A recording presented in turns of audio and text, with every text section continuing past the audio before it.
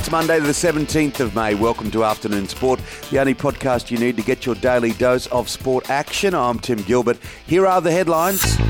Magic Round in Brisbane has been clouded in controversy after the referees sent players to the bin and 3 were sent straight to the showers. The teams were warned that foul play would be punished, but many think the officials were over the top. The Panthers crushed a 12-man Titans in the final game of the weekend, 48-12. The Dragons were down to 11 players at one point, but were brave against the Storm, going down by 26.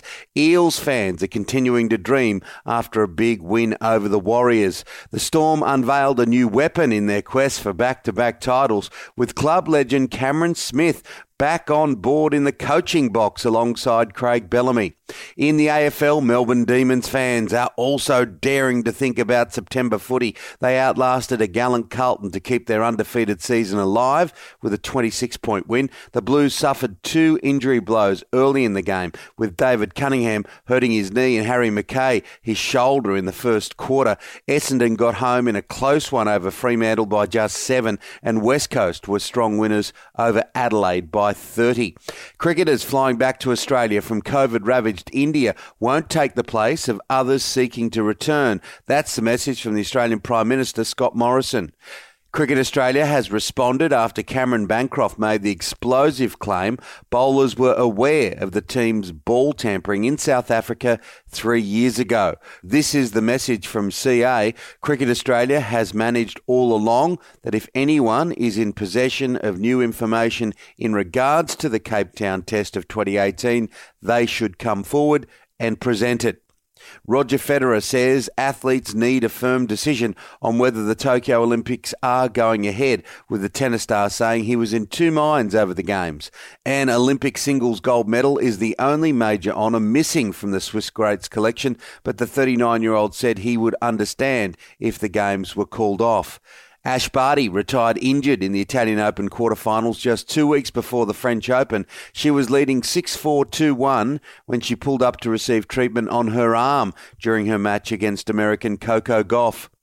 Australian swimmer Kaylee McKeon has remarkably broken 3 national records in 3 days, dominating the Sydney Open over the weekend. Leicester manager Brendan Rodgers has hailed the historical achievement of his team in beating Chelsea 1-0 to lift the FA Cup for the first time in the club's 137-year history. And what a goal it was in the top of the net. Just a pearler.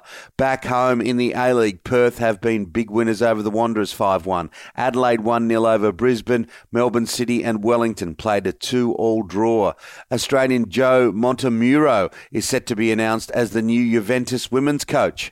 In the National Basketball League, the Kings have beaten the 36ers by 10. A 2-point win by the Hawks over the Breakers, and the Phoenix, a good win here. They've beaten Melbourne United by 11.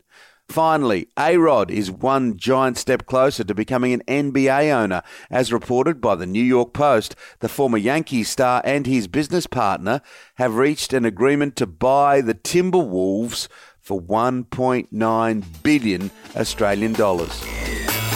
That's it for the afternoon sport headlines. Make sure to join us for our deep dive show released in the afternoon, Monday to Friday, where I'm joined by my co-host and former Australian cricketer Shane Lee. Today we are joined by former AFL champion, 2-time winner with North Melbourne, and they had a win on the weekend, Corey McKernan, and NRL player manager Steve Gillis. Follow us on your podcast app now so you don't miss it.